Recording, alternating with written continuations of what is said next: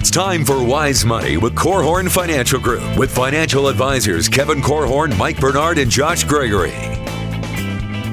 Wise Money is brought to you by the attorneys at Ladue, Curran & Keene, First State Bank, Diane Bennett and the Inspired team at RE/MAX 100, and Bethel College's Adult and Graduate Studies program. Good morning, folks. Thank you so much for joining us today. This is Wise Money with Korhorn Financial Group, where every week we're helping you take your next wise step in your financial life. My name is Mike Bernard. I'm your host, and I'm one of the certified financial planners on the show, along with certified financial planner, friend, business partner, all-around good guy, Kevin Korhorn. Josh Gregory is out today. Yeah, so knowing whether or not you should have a trust as a part of your financial plan is a big question that a lot of folks have. The first question is, what's a trust? And then, should I have one? So today we're going to address this very issue and to help you know if having a trust is appropriate for you or not. Yeah, I actually think I get this question all the time, and listener Phil called in with this, or wrote in with this question. I think it's a huge financial planning question. Anyway, we're going to hit that here coming up.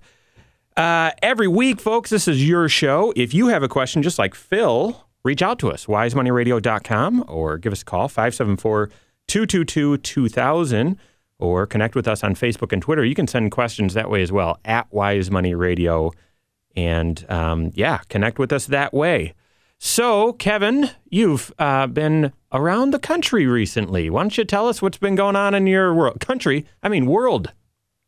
Yes. Yeah. World, yes. I've been to the country of Africa, as John Kerry might say. No, I just got back from the country of Liberia. My wife and I and two other folks went to Liberia as part of our church. And our church is a church planting church, and we've planted 8 churches in Liberia. And so typically about once a year, we go over to support our brothers and sisters over there. And Liberia is an interesting place.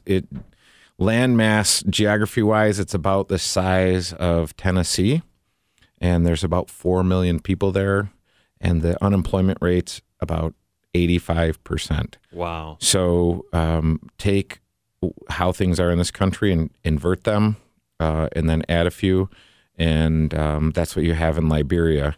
And it's very different. A lot of times, if you just have spent your whole life here in the United States, you think, well, everyone lives like we do. And the reality is, once you leave the U.S., you find that really no one lives like we do. Well, the problem also splattered around Facebook or in the news is people here that live in this country, that there are some marginal differences in how they live compared to other people in this country, and they're honked off by it. They're frustrated by it. And yet when you get outside of the walls of our country, if you will, no pun there, no political pun there, but you reach out a little bit, you realize the gaps, the socio-economic gaps in the U.S. compared to the chasm between the U.S. and the rest of the world is pretty amazing. It is. It's breathtaking. And you think just the simple things that you take for granted. So what are the things that frustrate me? Well, if a couple of my kids take a shower before I get in, and towards the end of my shower, the hot water's gone, I'm a little frustrated. Well, 99% of Liberia doesn't have running water. They don't have plumbing. They don't have sewer. They don't have septic. They don't have electricity.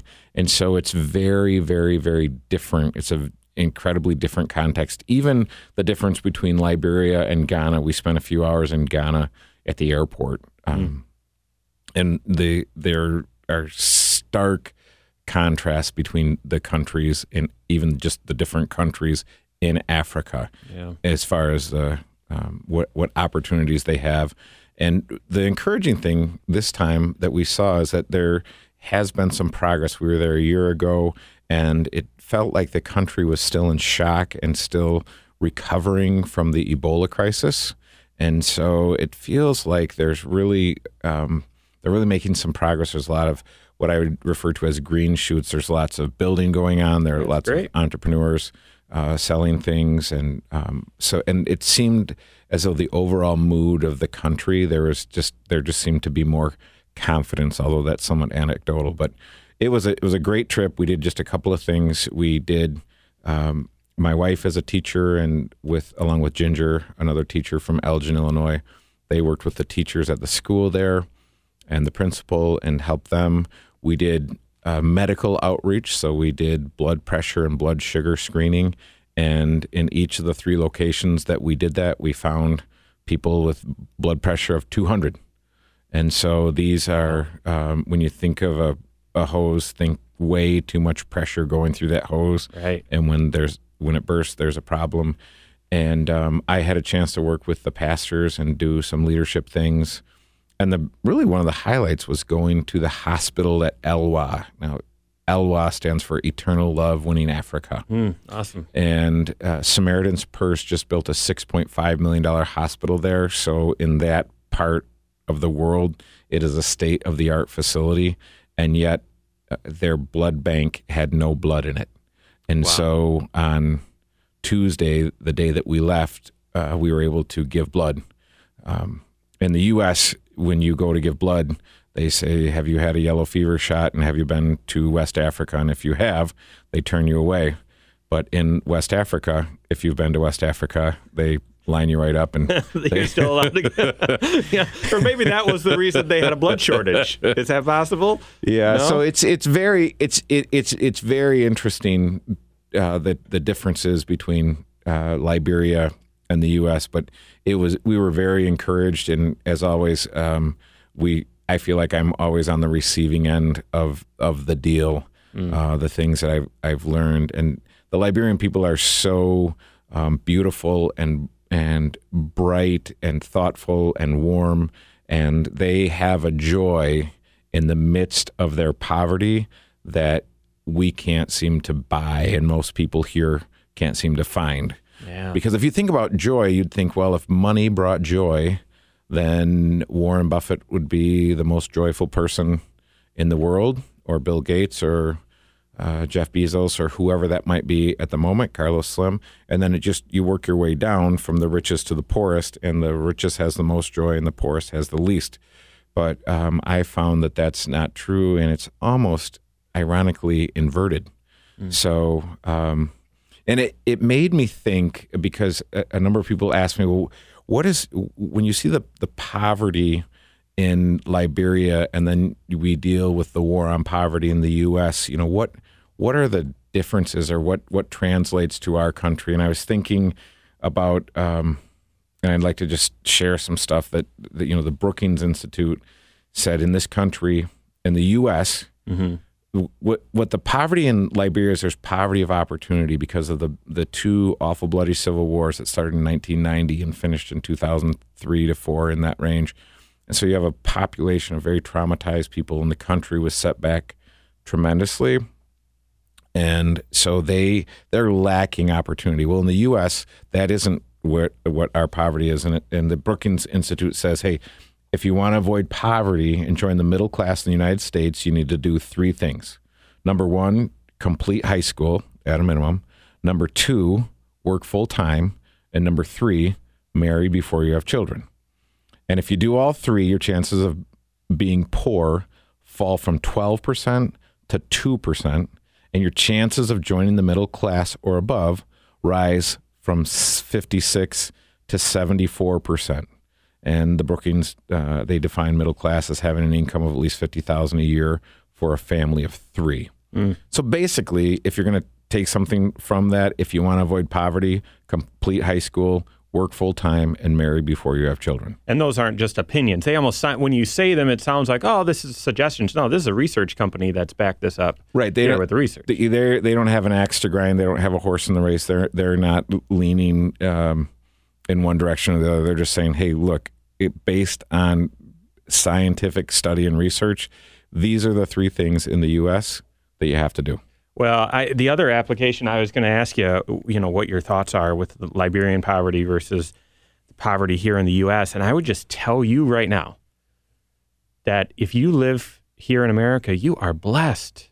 Oh, yes. You are blessed. And when you compare yourself to others, this is why we talk about this on the show from time to time. Don't compare yourself to others. That's a trap. That robs you of joy. Absolutely. Right? And so stop comparing yourself to others. Listen to wise financial principles. Take small steps, but intentional steps to right your financial ship so that you're not too bitter or your joy is not robbed from you, because you were born, you live in the richest country in the history of the world. And you've got tons of opportunity. You are blessed. And so that's a great perspective. Now, we've got a lot of listener questions here to hit. We're going to hit Phil's about revocable living trust in just a moment. But thank you, Kevin, for going to Liberia. Thanks for that update. A lot more here to come here on Wise Money with Korhorn Financial Group.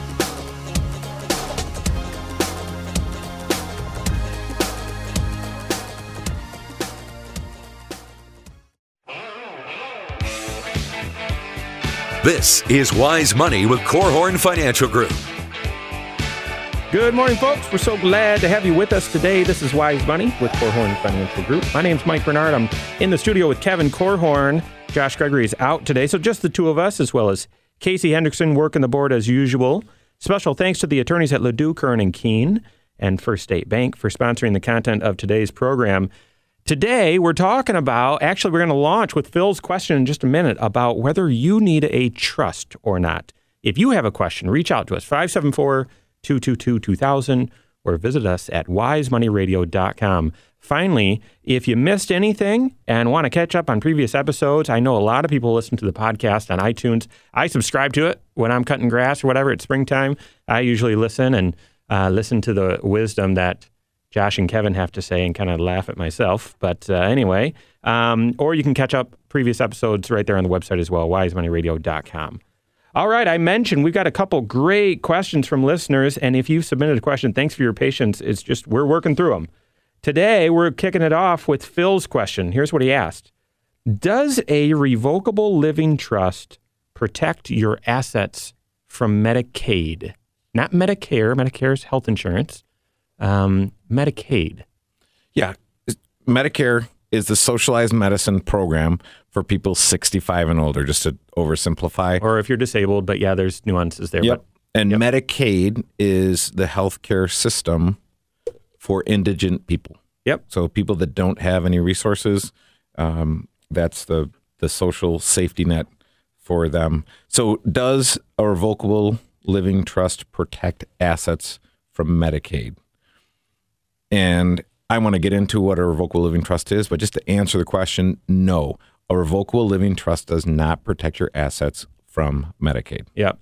And if this has piqued your interest, we're gonna strip Phil's question apart and put it in two segments. This one we're answering now, and that is, does it protect against Medicaid? But some of you are thinking, well, what in the world is a revocable living trust? We're going to hit that in just a moment. Speaking of the Medicaid thing, we've got elder law attorney, special guest Michael Murphy going to be on the show with us next week. Medicaid planning is controversial, folks. We've already taken some heat from listeners about, hey, is this an ethical thing? Should you even be doing this? You guys advise people on this? No, we're not attorneys, folks. However, we're going to help people unpack the law and figure out, well, what's appropriate for them. Michael Murphy is going to be on with us next week to talk about it. But here's what I would say, Kevin. The reason a revocable living trust doesn't protect against Medicaid is because of the word revocable. You actually still have control of it. It's your right, your authority to make changes or withdraw money or add money too. Yep. And the thing is, and just to piggyback on what you said, Mike, we are not attorneys. And as we dive into this, it's going to get a little technical, and we try to remain a jargon-free zone.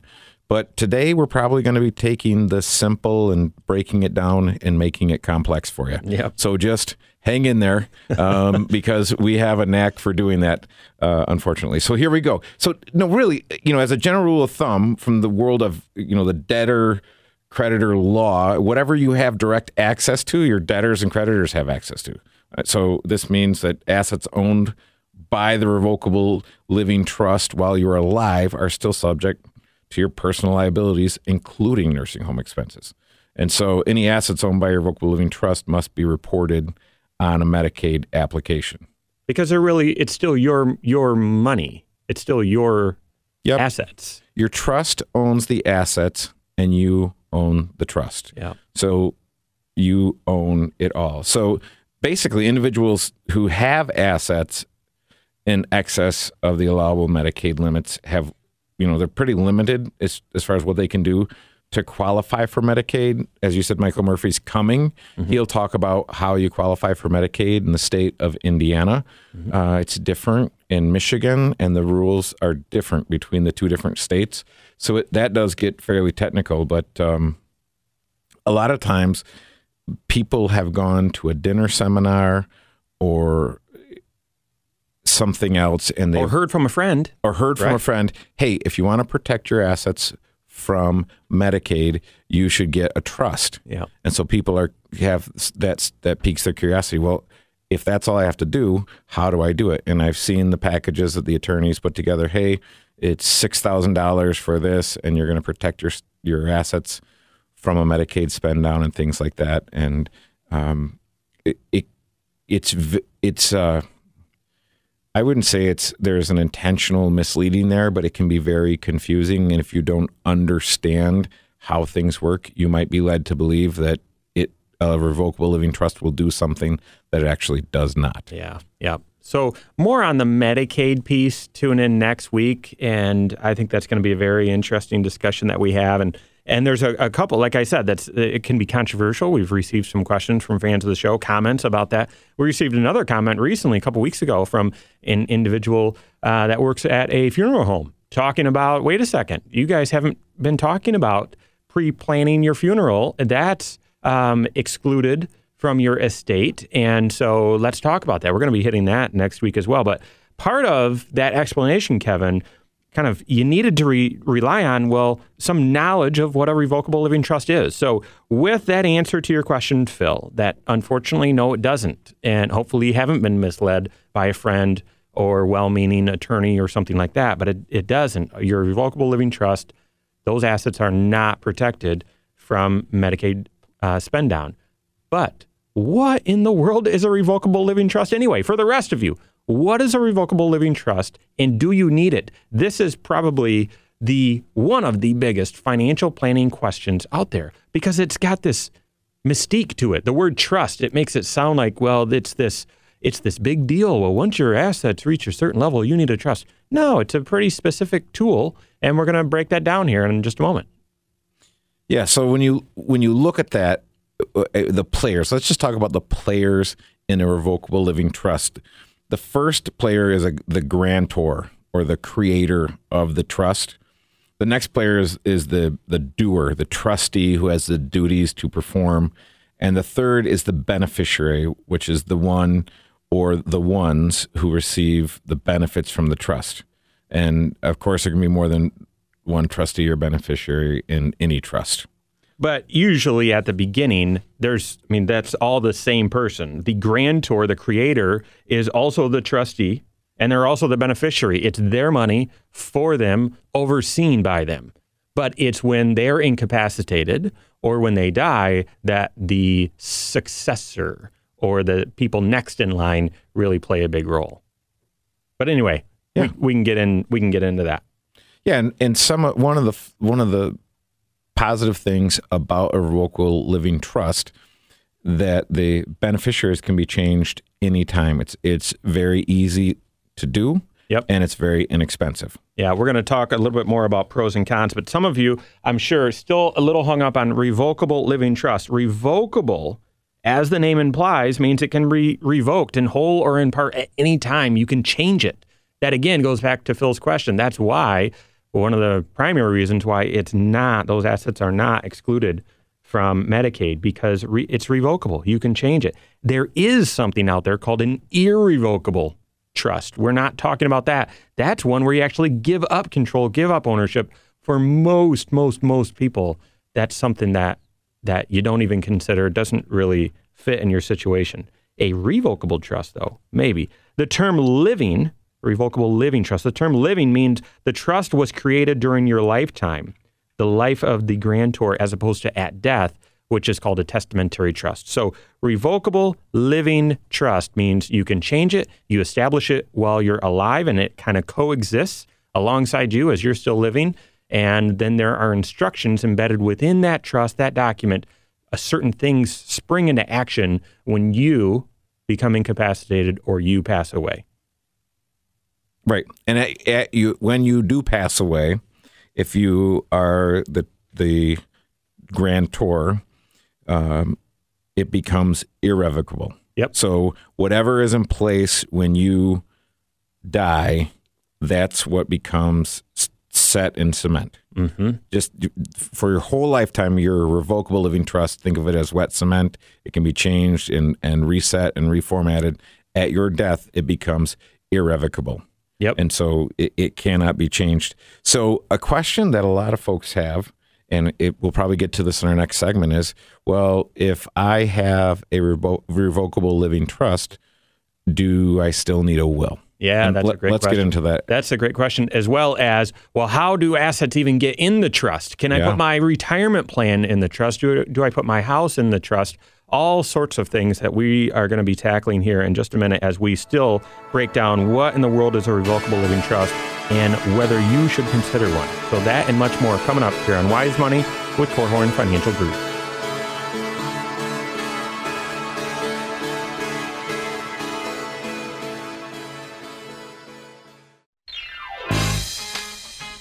This is Wise Money with Korhorn Financial Group. Good morning, folks. Thank you so much for spending part of your weekend with us. This is Wise Money with Korhorn Financial Group. My name's Mike Bernard, joined by Kevin Korhorn.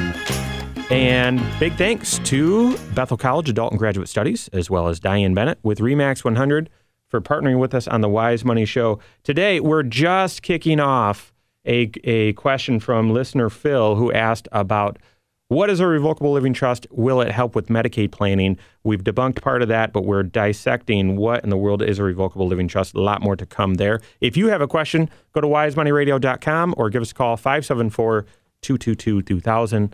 Lastly, connect with us on Facebook and Twitter. You can submit questions that way as well at Wise Money Radio. All right, once again, Phil's question, does a revocable living trust protect your assets from Medicaid? We've said no. That's the short answer. But it begs the question for many of you listening, what's a revocable living trust? Do I need one? And we're just starting to scratch the surface on that. Kevin, we left off with a question of, well, if I get a trust in place, does that mean I don't need a will in place? No, you still need a will. And the will that you would have with in conjunction with your revocable living trust is called a pour-over will, although that term is not used anywhere in the will documents, but it's common jargon. You already said this is usually a jargon-free zone, but in the financial and estate planning world, that jargon means something. Yeah, well, this is a legal term that actually does make sense. So, I mean, it means that any asset not put into the trust during the grantor is the person who's creating the trust, during the grantor's life, pours over or goes into the trust at the death of the grantor as part of the residue of the grantor's estate. So again, we're getting a little wordy here. But here's the deal, folks. Yes. So yes, the simple answer is yes, you still need a will. It's a specific type of will that says, hey, any assets that aren't in the trust, throw in the trust. And this gets to two other issues, at least two. And that is, if you get a revocable living trust, once you have that document in place, you're not done. You then need to put assets into the trust. Right. You not only do you need to put your assets into the trust, and it has not been uncommon in my career to sit down with someone and say, hey, the 6 areas of financial planning, the 6th area is estate planning. What do you have in place? Well, we've got a revocable living trust in place. And they usually say that, like, well, so I'm all set. I've got things set up. I'm all set. So you look at the document, it was created in 2003, but none of their assets have been retitled into the trust. Yep. So they still own their assets. In the end game here, what you want is your trust to own the assets. You own the trust. And for a couple of reasons. The primary one, I would say, is assets that go through the trust. That's one of the arrangements that we spoke about in our estate planning show just a few weeks ago. By doing that, those assets can avoid probate. Yes. Assets that go through the will, even if it's a pour-over will, yeah, they need the attorney. They need that process. There's going to be probate costs. And the pour-over will, if you have a trust, just says, hey, this money, these assets should have been in my trust. So charge me probate on this money just to put it in the trust for me. No, for the assets that you can, your house, some of your investment assets, a vehicle maybe, bank accounts, Once you get a revocable living trust, that document in place, you need to put assets into that trust. Yeah, and that does bring up one point, Mike, is that once I've got a revocable living trust in place, it changes the way I administer my financial life from that point moving forward. Well, so this was, we're kind of breaking down pros and cons. To me, that's one of the cons. That's one of the disadvantages of having a trust. I tell people when we're sitting down and I'm looking at their situation, and yes, you've got a considerable amount of assets that really you know exactly where you want that money to go when you pass. Let's put it in a trust now so it avoids probate. That's one of the reasons. That's one of the pros. But I always tell the offsuit, well, one of the disadvantages is, well, it can be a little cumbersome because how you manage your financial affairs from here on out, it's just a little bit different. Bank accounts or checking accounts that are in the name of the trust, you sign as trustee. Investment accounts that are in the name of the trust, you sign as trustee. You've got to remember those sorts of things. And then you've got to be aware of successor trustees and so on. So all good things, but it's a little bit cumbersome. It's a little bit of a mind bender. Yeah, real estate that you don't own outright. So if there's a mortgage on your house, the complexity of making sure that your trust owns that. So it's not simple, but what's happened if you need a revocable living trust, it's likely that you have a somewhat complicated financial life already. You've accumulated certain assets, but one of you say, well, how would I know if I was a good candidate for a revocable living trust? Yeah. And I think of a couple different candidates. One candidate is someone who owns property in 2 different states. Bingo. That's the first clue. If you're listening right now and you own property in 2 different states and you don't have a revocable living trust, listen. Run, don't walk to an estate planning attorney. Yes. And feel free to work with Mark Crinity. Yeah, sure. At Ladue, Kern, and Keene. Yeah. There are lots of great estate planning attorneys in town. But here's why. Is if you, as we already mentioned, if you have a revocable living trust and the assets are in that trust, meaning the owner is your revocable living trust, then it avoids probate. However, if you own property in 2 different states, you would have to, and you don't have a trust and you pass away, you have to do administer probate in 2 different states. I'm talking to those of you who own property down in Florida. Could you imagine just how cumbersome, on top of being just completely emotionally distraught because you've passed, your kids actually have to help with probate here in Michigan or Indiana, as well as down in Florida. It's a monster. And for most folks, when they are put in the position to have to deal with probate and estate settlement type issues, it's the first and quite possibly the last time they will have to deal with it. So most people are amateurs when it comes to this. And it's just because they don't have experience. And it is fairly complicated. And I've seen if you don't have a good relationship with your legal counsel, it can become incredibly expensive. Yeah. So first reason, or a reason to consider using a revocable living trust if this is you, is do you own property in 2 different states? If so, you should consider one. Another one I'd throw out there, do you have minor children?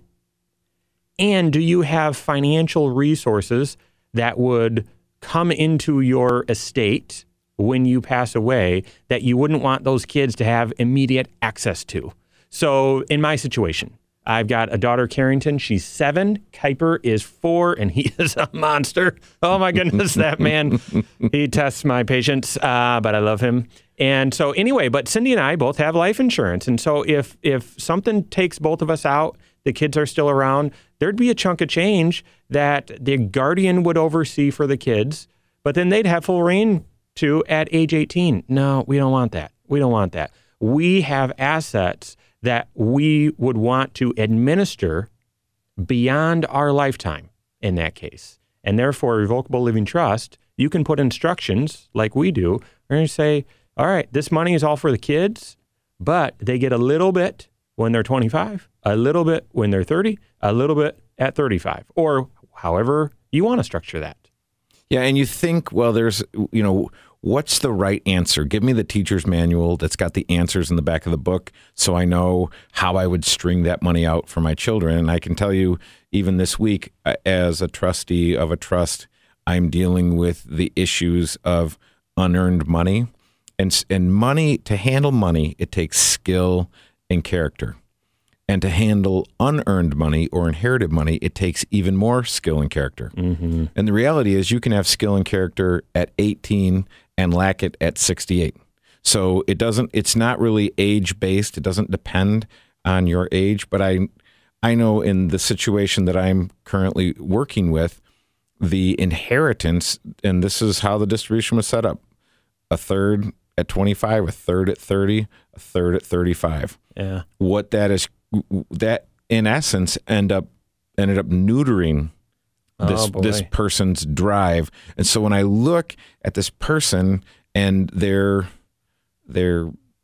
energy level or their interest in pursuing life things in a meaningful way, I just don't see it. So these are fraught with all kinds of different risks, if you will. But if you have a revocable living trust, you can influence that, you can change that, you can direct that but if the money is just going through a will, you really have no authority, no control. I'm thinking of at least one other reason, Kevin, we'll see if you've got it, or another, why you'd want to consider a revocable living trust, as well as a few reasons or disadvantages of it. So sure. A lot more here to come on Wise Money with Korhorn Financial Group.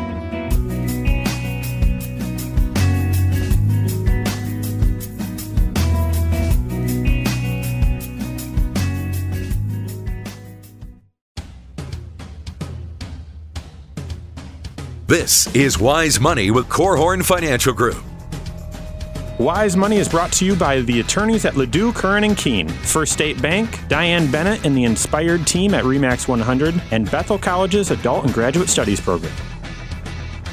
Good morning, folks. Thanks for joining us here on Wise Money with Korhorn Financial Group. My name's Mike Bernard alongside Kevin Korhorn.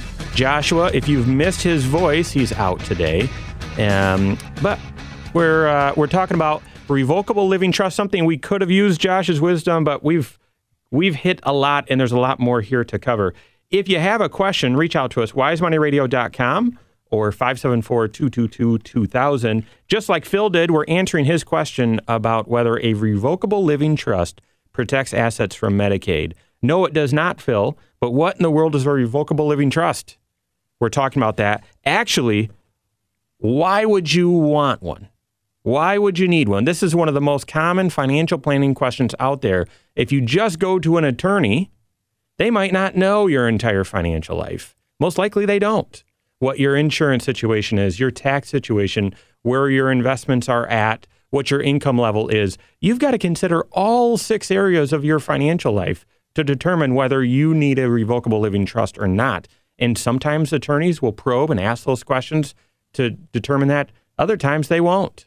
So starting at the foundation of your certified financial planner and looking at your financial plan, assessing whether you need a revocable living trust or not is really done best in that context. All right, so we've talked about a couple of reasons why you might want to consider having a revocable living trust. One is if you own assets in 2 different states. 2, if you have minor kids and assets that you'd want to manage on their behalf past your lifetime. The third one I'm thinking of, the third reason why you'd want... Oh, Kevin, what do you got? Well, you actually mentioned the third one, which is avoiding probate. Yeah, okay, yep. So we would be on number 4. Well, it ties it, number 3 ties into number 4, this one I'm mentioning. That is... I think anyone out there, the reason why I'm saying it a little bit differently, anyone out there would say, oh, probate, that sounds like a 4-letter word. Yeah, I don't want that. You're saying a revocable living trust, I can avoid it. I'll do that. No, it probably makes sense to develop a strategy to avoid probate only if your assets exceed a certain level. And I'm going to go one step deeper into that. Your assets that don't already have a named beneficiary to them. Right. Okay? Because your 401k, if that's where your nest egg is, it's already got a beneficiary assigned to it. So that in and of itself isn't a reason to get a revocable living trust. If you've named a beneficiary. Yeah, that's right. Because we've seen lots of folks with a 401k, and you say, hey, who is the beneficiary of this? And they say, well, it's my spouse and then my children. And you look, and it's their former spouse, or there's not one named, and because they they used to have a 401k with this company. Now it's a different 401k provider. And for whatever reason, the beneficiaries' designations got lost in translation there. So I would be very careful to make sure that you have named beneficiaries on all of the assets that you possibly can. Well, this is where, again, I launched this segment talking about how this advice really comes from your certified financial planner to start. It's based on your financial plan, because most times the attorney's not going to know how much wealth you've got saved up, where your nest egg is really at, whether it's in just your house or whether it's in a 401k or IRA. And just know, if you do get a revocable living trust, that trust will not become the owner of your 401k. No, the owner is still you. In fact, that trust probably won't have any influence on your 401k because, as Kevin said, you've named a beneficiary to it. Same thing with your IRA. The I in the IRA stands for individual. Well, the trust is a different entity. It's not an individual. So you setting up a trust isn't really going to influence your IRA much at all. So if you've got significant assets beyond those couple of sources that already have a named beneficiary, well, that's a reason why you might want to avoid probate and set up a revocable living trust. Yes. So are we on to the next reason? Yeah. Okay. So when you look at probate court files are open to public scrutiny. And probate is not a bad thing. So think probation. So if I have a will and it gets probated, it's a matter of public record, and it says these are my assets and this is who they go to. And that way, if I have a child out there that somehow wasn't named in the will, or a brother who said, "Hey, wait a minute, that was supposed to be given to me at this person's death," that's what the probate process is for, to settle the estate. The problem for some folks who like privacy is not everyone wants their financial matters to be open to public scrutiny. They don't want the rest of the world to know what they had and who it went to, et cetera, et cetera. So some folks say, I would rather have privacy, and so let's do that. A revocable living trust gives that privacy. It's not public record. What's interesting, this is where our nerdy financial stuff becomes relevant in most of your lives, is when, a celebrity dies and they don't have their estate plan situated. And so things just go through the will, go through probate. Then, there's a lot of people contest it. And there's been several very well-known celebrities where you'd think, oh, I bet they've made a ton of money in their life, millions of dollars. They've probably got these financial matters all buttoned up, and they don't. They've passed at a time, probably a tragic time, and their financial life was not in order. So the most recent example of that is Prince. Yeah. So at his death, his financial matters were completely unbuttoned, if you will, like a blouse worn by the singer formerly known as Prince. All right, so those are some of the reasons why you'd want a revocable living trust. If that sounds like you or your situation, you need to have further conversations about this. Let's hit a couple of the drawbacks. The first one is the cost. Sure. If you're setting up your basic estate plan and getting a will, living will, and healthcare power of attorney and durable power of attorney, if you add a revocable living trust to that, the cost is going to go up. It's going to cost an extra couple hundred, maybe even an extra $1,000 to get a trust in place. It does avoid probate, so there might be some savings there in the end, but there isn't a higher upfront cost. The second is...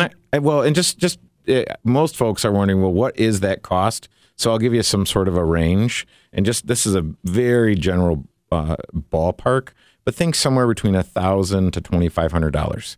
Yeah. And depending on the complexity and the amount of time that it takes and whatnot, if it costs, let's say, $6,000, it's probably because that free dinner that you got, you're paying for it. Yeah, that's a good point. The cost range should be between $1,000 and $2,500, really not outside of that.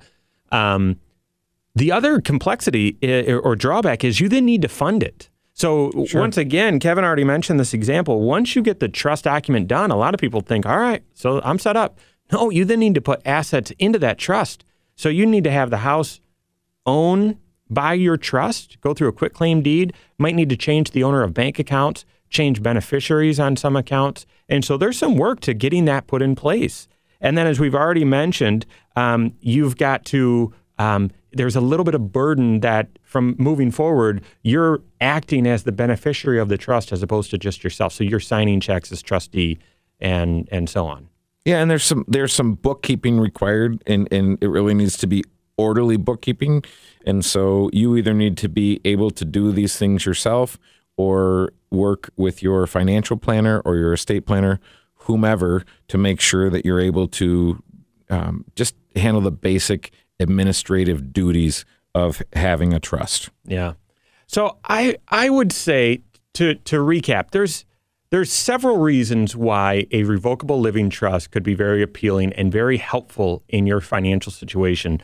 There are countless stories and examples that we've had where people have obviously needed a revocable living trust. We've helped them get one in place, and it saved them a considerable amount of time and money and facilitating their overall estate plan. Mm-hmm. If you've got any of those situations we've mentioned, I think the most obvious one is owning property in 2 different states. I would encourage you to take action here. The Wise Money Show is all about taking your next step in your financial life. I'd encourage you to take action. Know that it's not perfect. It's not a silver bullet. There are drawbacks. There's some coaching that you'll need to get everything set up and how to proceed and move forward appropriately. But for many of you, this could be a very important component of your estate plan and your overall financial life. I'm assuming there's going to be more questions about this concept that come from you on the show. And so feel free to reach out to us with questions. Go to wisemoneyradio.com or give us a call, 574-222-2000. That's going to do it for us today, folks. On behalf of Kevin Korhorn and myself, the rest of us at Korhorn Financial Group, have a great weekend. We'll see you next Saturday for Wise Money with Korhorn Financial Group. Securities offered through Silver Oak Securities, member FINRA/SIPC. Advisory services offered through KFG Wealth Management, LLC. Doing business as Korhorn Financial Group. KFG Wealth Management, LLC and Silver Oak Securities Incorporated companies are unaffiliated.